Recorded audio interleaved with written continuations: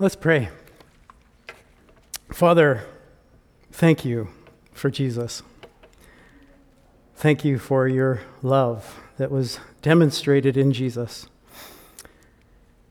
And as we look at another story in the life of Jesus and his disciples, we pray that you would speak to our hearts, that you would help us see something, hear something, understand something that we need, that would honor you and glorify you.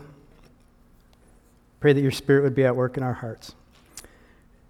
In your name we pray. Amen. I grew up in a family of 6 people. I had 3 younger brothers. They're all bigger than me now. And a mom and a dad. So there were 6 of us. And it's amazing how many dishes can be produced by 6 people eating throughout the day. I know this because I was the dishwasher. We produced a lot, and after dinner, I had to do the dishes, so I did not look forward to after dinner time. And we had a dishwasher. Unfortunately for me, his name was Jeff, and that's just how it was. There was one night where we could skip the dishes, and that didn't mean what it does today. It was Friday night, because Saturday I could get up in the morning and do the dishes. So I didn't look forward to Saturday mornings either. Well, one Saturday morning, we had a mountain of dishes on the counter. It felt like that counter was just piled high with dishes. I don't know if we had company the night before. I just remember not looking forward to those dishes in the morning. So Saturday morning came, and I had to get up and do the dishes. And of course, I didn't want to, so I delayed. And I went back to sleep, and then I woke up, dishes, went back to sleep. Or I don't know how long that went on, and I finally realized it's going to happen. I just got to get up and do it. So I got up and did the dishes, got done, and woke up.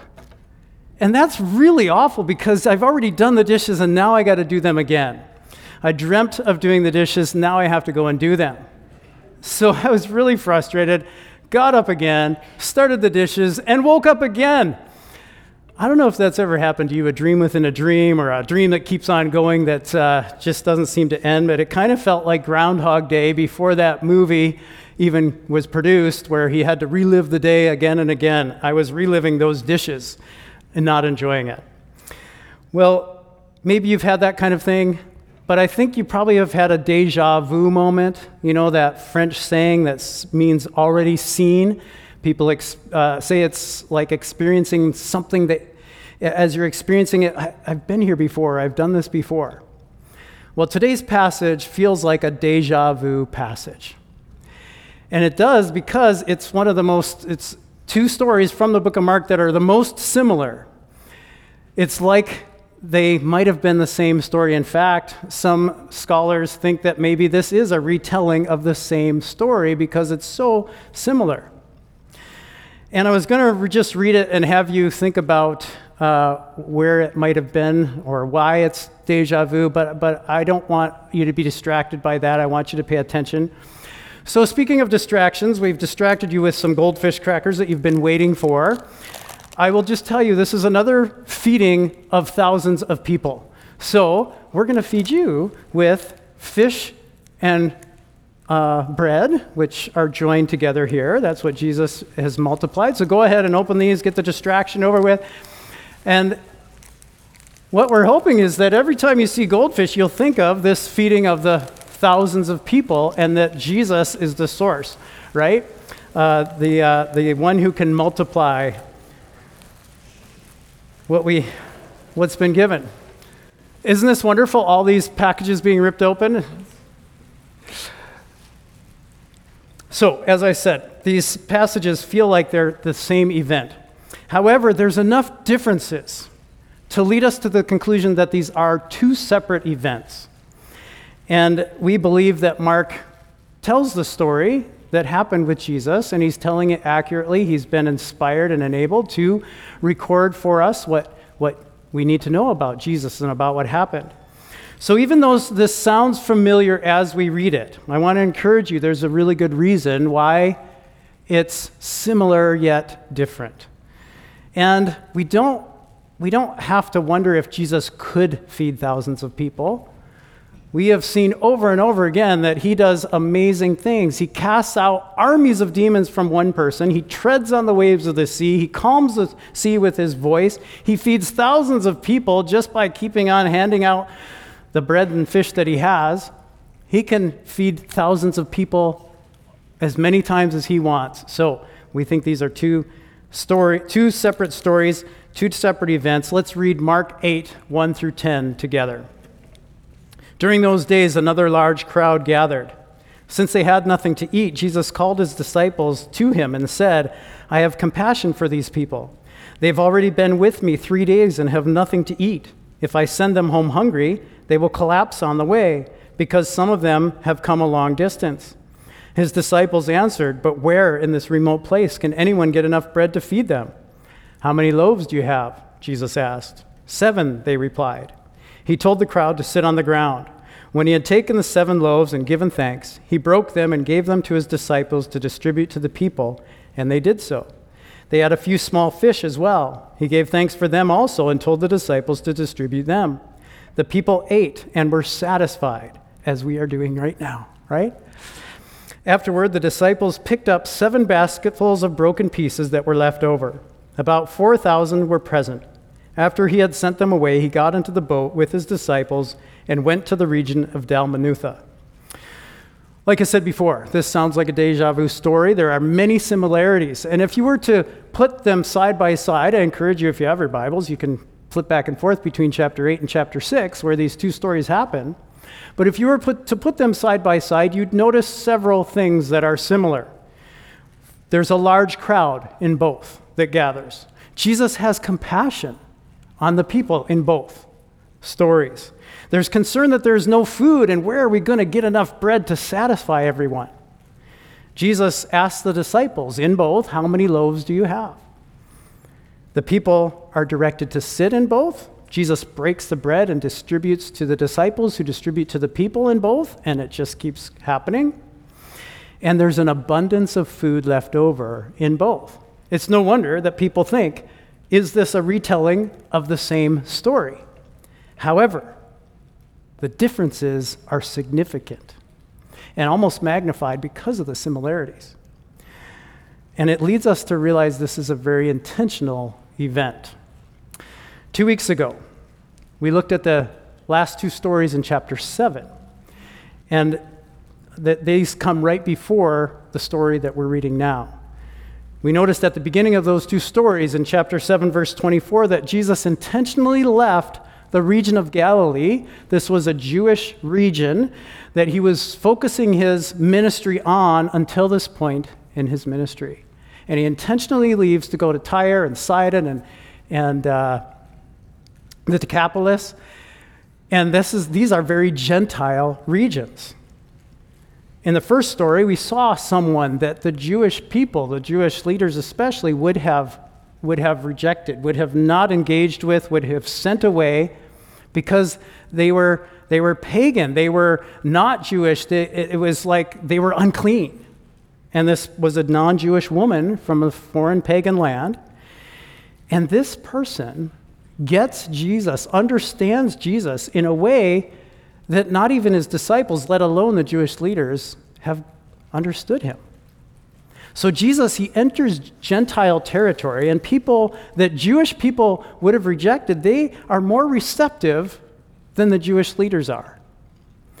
In our story for today, this story we just read, every indication is that he's still in the Decapolis, still a Gentile region, so the crowd that gathers would likely be a Gentile crowd. And we noticed from the story in chapter 6, it was in Galilee. This was a Jewish crowd. And we also noticed that it was likely made up of Jewish zealots. These would have been people that wanted to make Jesus king by force. And so these were the people that should have understood Jesus, but they're not getting it, the Jewish people. The crowd that he's with now is a Gentile crowd. And notice what Jesus says in verse 2. He says, I have compassion for these people. They have already been with me 3 days and have nothing to eat. The Jewish crowd from chapter 6, they had been with Jesus for a few hours. This Gentile crowd is with Jesus for 3 days. Verse 3 goes on to say that many of them have come from a long way away.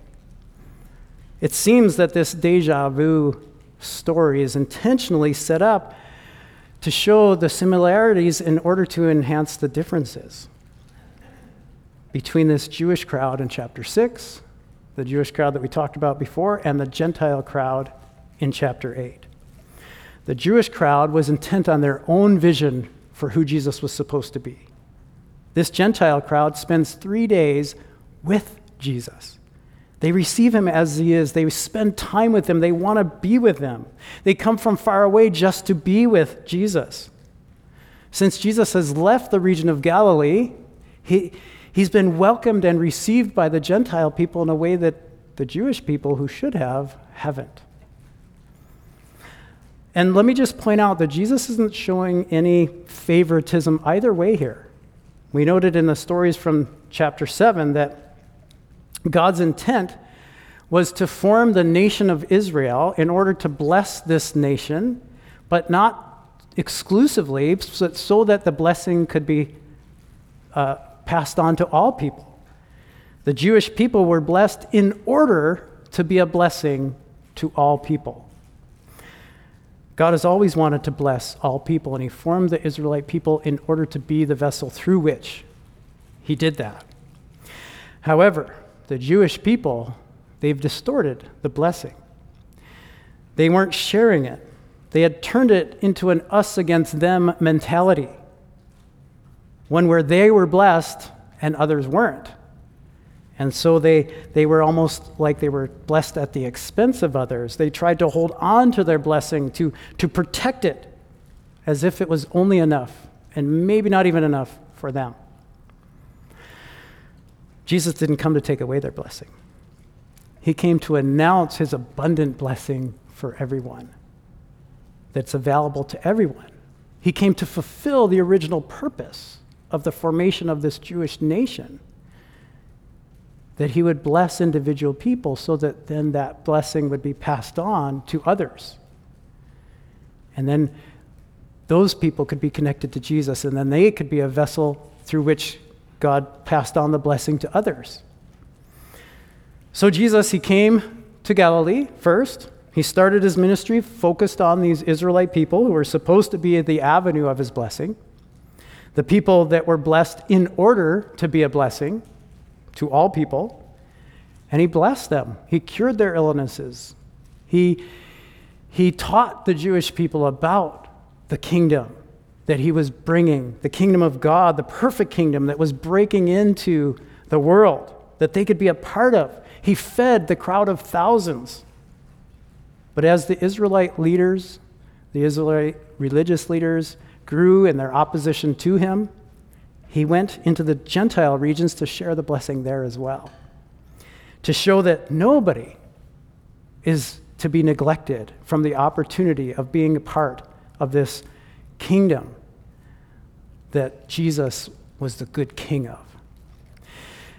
And he fed the Gentile crowd of 4,000 who had been with him for 3 days with nothing to eat. There's another difference that's between this story in chapter 8 and the story in chapter 6. It's that Jesus plays a more personal role here. In chapter 6, the disciples bring the need before Jesus. In chapter 8, Jesus points out the need, and he takes more of a direct role in directing the people.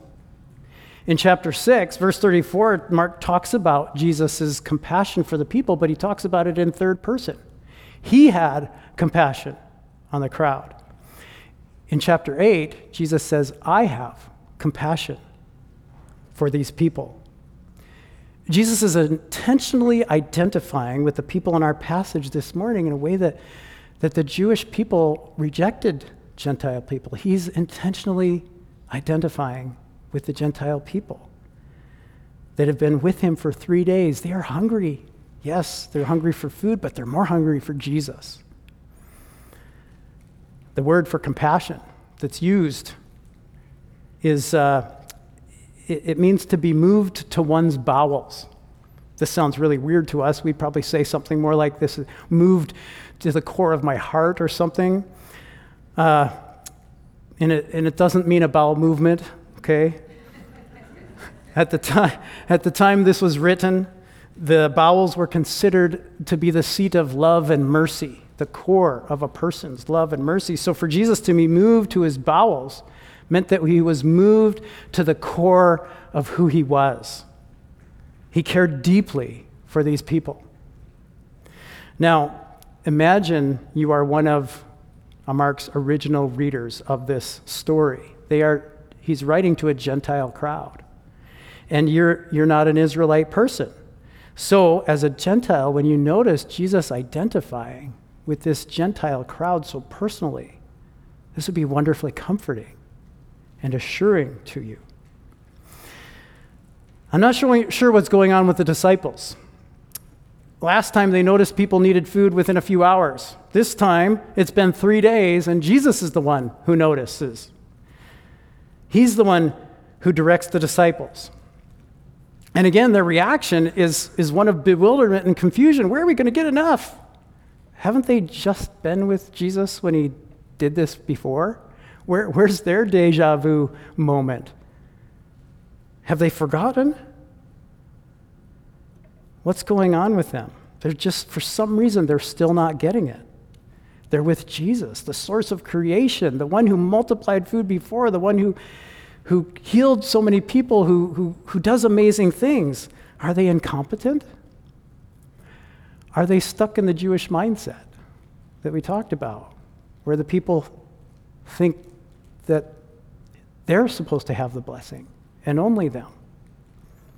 We don't know. Mark doesn't tell us, but we do see that Jesus is patient with them, and he directs them, and they do obey. They find 7 loaves of bread and a few small fish. Jesus directs the crowd to sit on the ground. He gives thanks to his heavenly Father, and then he breaks the bread, and he gives to the disciples, and everyone is satisfied. The wording here in verse 6, he takes the bread, gives thanks, breaks it, and gives to the disciples. It's kind of foreshadowing something that comes later. It's very similar to Mark 14. Jesus celebrates a Jewish festival called the Passover. We'd think of it as the Last Supper. He celebrates with his disciples on the day or just before he was about to be betrayed. And listen to what it says in Mark 14:22. It says, while they were eating, Jesus took bread, and when he had given thanks, he broke it and gave it to the disciples. In chapter 8, our passage, he takes bread, gives thanks, breaks it, and gives it to his disciples who distribute it to the people. It's the same order. But then in Mark 14:22, he does something really interesting. He changes the meaning and he says, take, eat, this is my body. The bread becomes a symbol for Jesus' body. The Apostle Paul tells us that this is something we're to do regularly as we remember Jesus and what he did for us. We call it the Lord's Supper or communion. We celebrate this once a month here. Listen to the words that we read so often from 1 Corinthians 11:23-24. The Lord Jesus, on the night he was betrayed, took bread, gave thanks, broke it, and said, this is my body, which is for you. Do this in remembrance of me. We take bread that symbolizes Jesus' body, and we eat it. In chapter 8, our passage for this morning, Jesus takes bread, he breaks it, or he gives thanks, he breaks it, and he gives it to the disciples to give to the people, and they're satisfied. Later, Jesus does the same thing, but he says it's his body that he's giving. The word for satisfied in this passage, in verse 8, is the same word that's actually used earlier, but not in our translation. It's translated feed. In verse 4, the disciples, they asked Jesus, how can we find enough to feed, to satisfy so many people? Jesus provides more than enough to satisfy.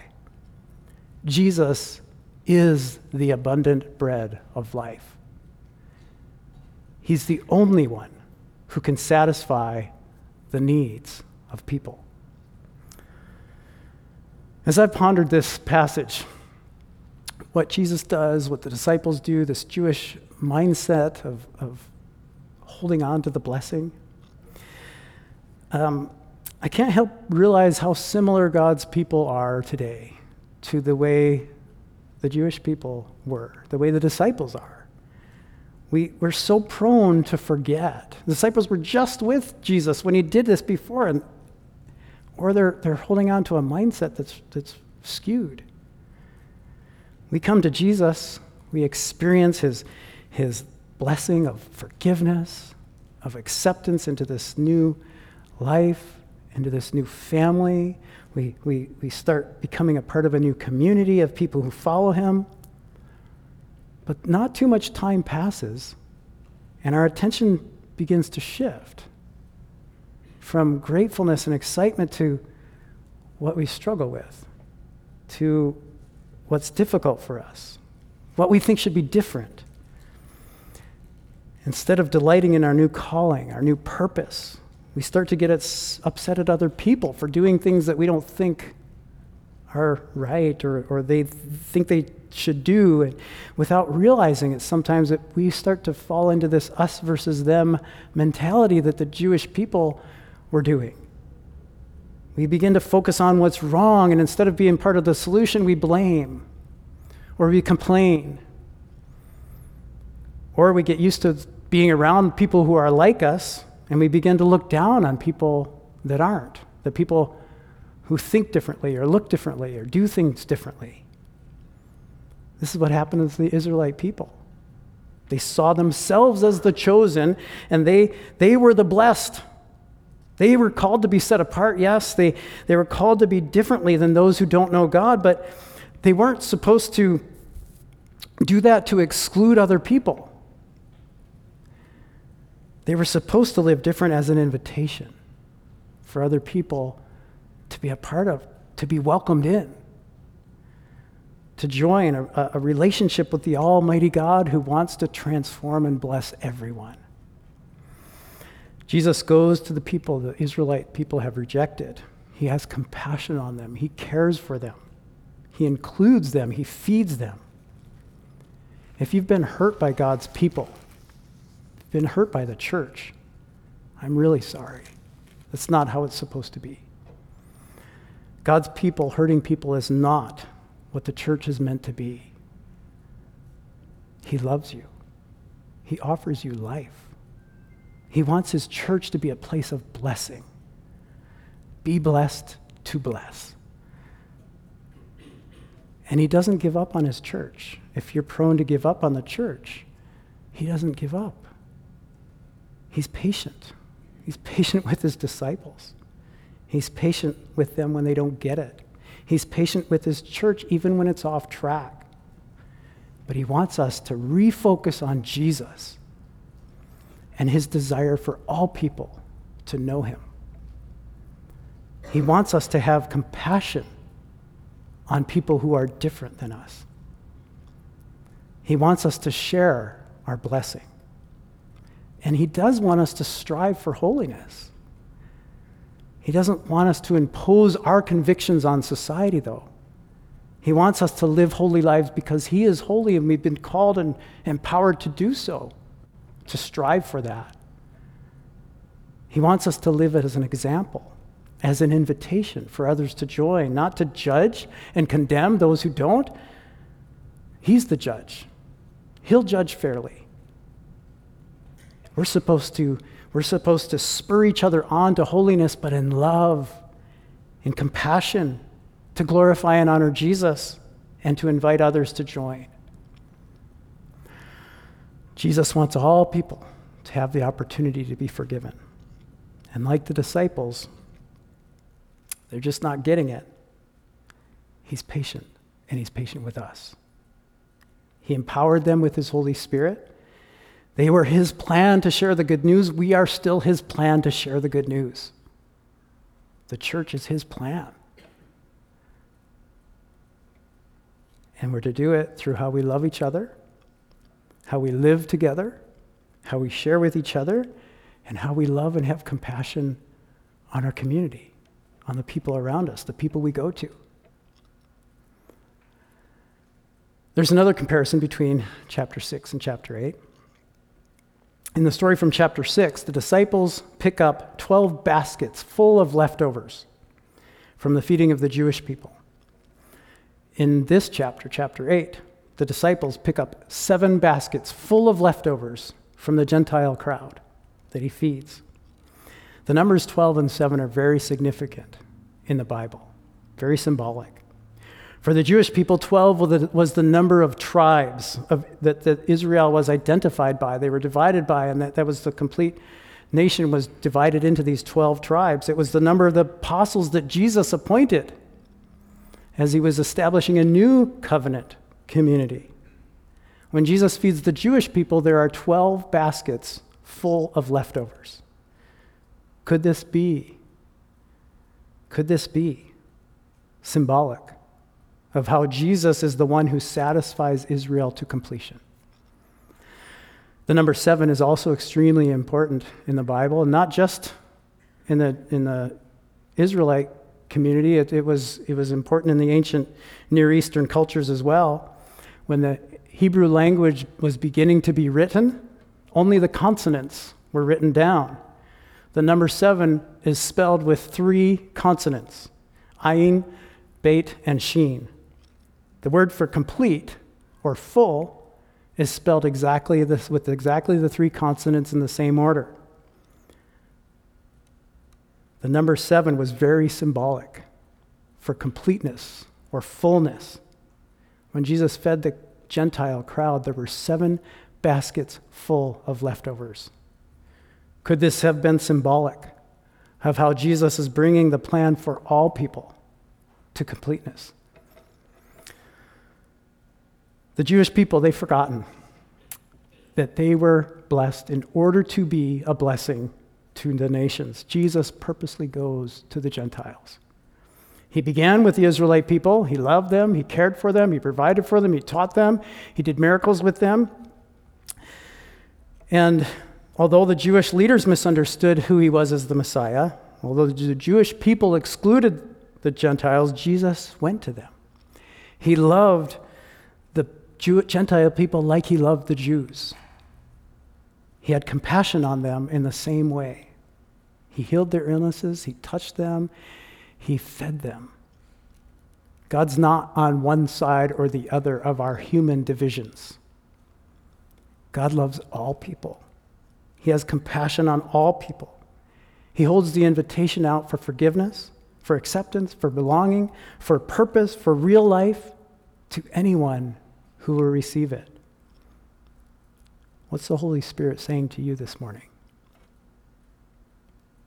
How's he inviting you to respond? As always, your invitation is to turn to Jesus, whether it's for the 100th time or for the first time. If you've never asked Jesus to forgive you, he's the only one that can satisfy. And he can forgive. He can give you life, empower you with the Holy Spirit. He's standing here now with open arms, inviting you to turn to him. Ask him to forgive you. Give your life to him. Let him fill you with the power of the Holy Spirit. Maybe your invitation is to admit that you're like the Jewish people. I have to admit that. We have something against another person or another group. Sometimes we don't even notice it. You look down on a certain person or people that are different, think differently than you do, look differently than you do, act differently than you do. We're so quick to judge, to blame, to complain, to dismiss. Confess that to Jesus. Ask the Holy Spirit to change your attitude and start praying for those people that you may struggle with. Pray that God would change your heart, that he'd break your heart, move you to your bowels for these people like Jesus did. Jesus is the only person who can fully satisfy. And like he satisfied the Jewish crowd, like he satisfied the Gentile crowd, his provision is more than enough. We may not understand how he provides sometimes. It may feel like he's not providing the way we wish he would. Well, like the Jewish people, maybe that's a problem with us. But we can trust him. He's moved to his core with compassion for you, for me, for all people he loves. And he wants to satisfy you. How will you say yes to Jesus today? Let's pray.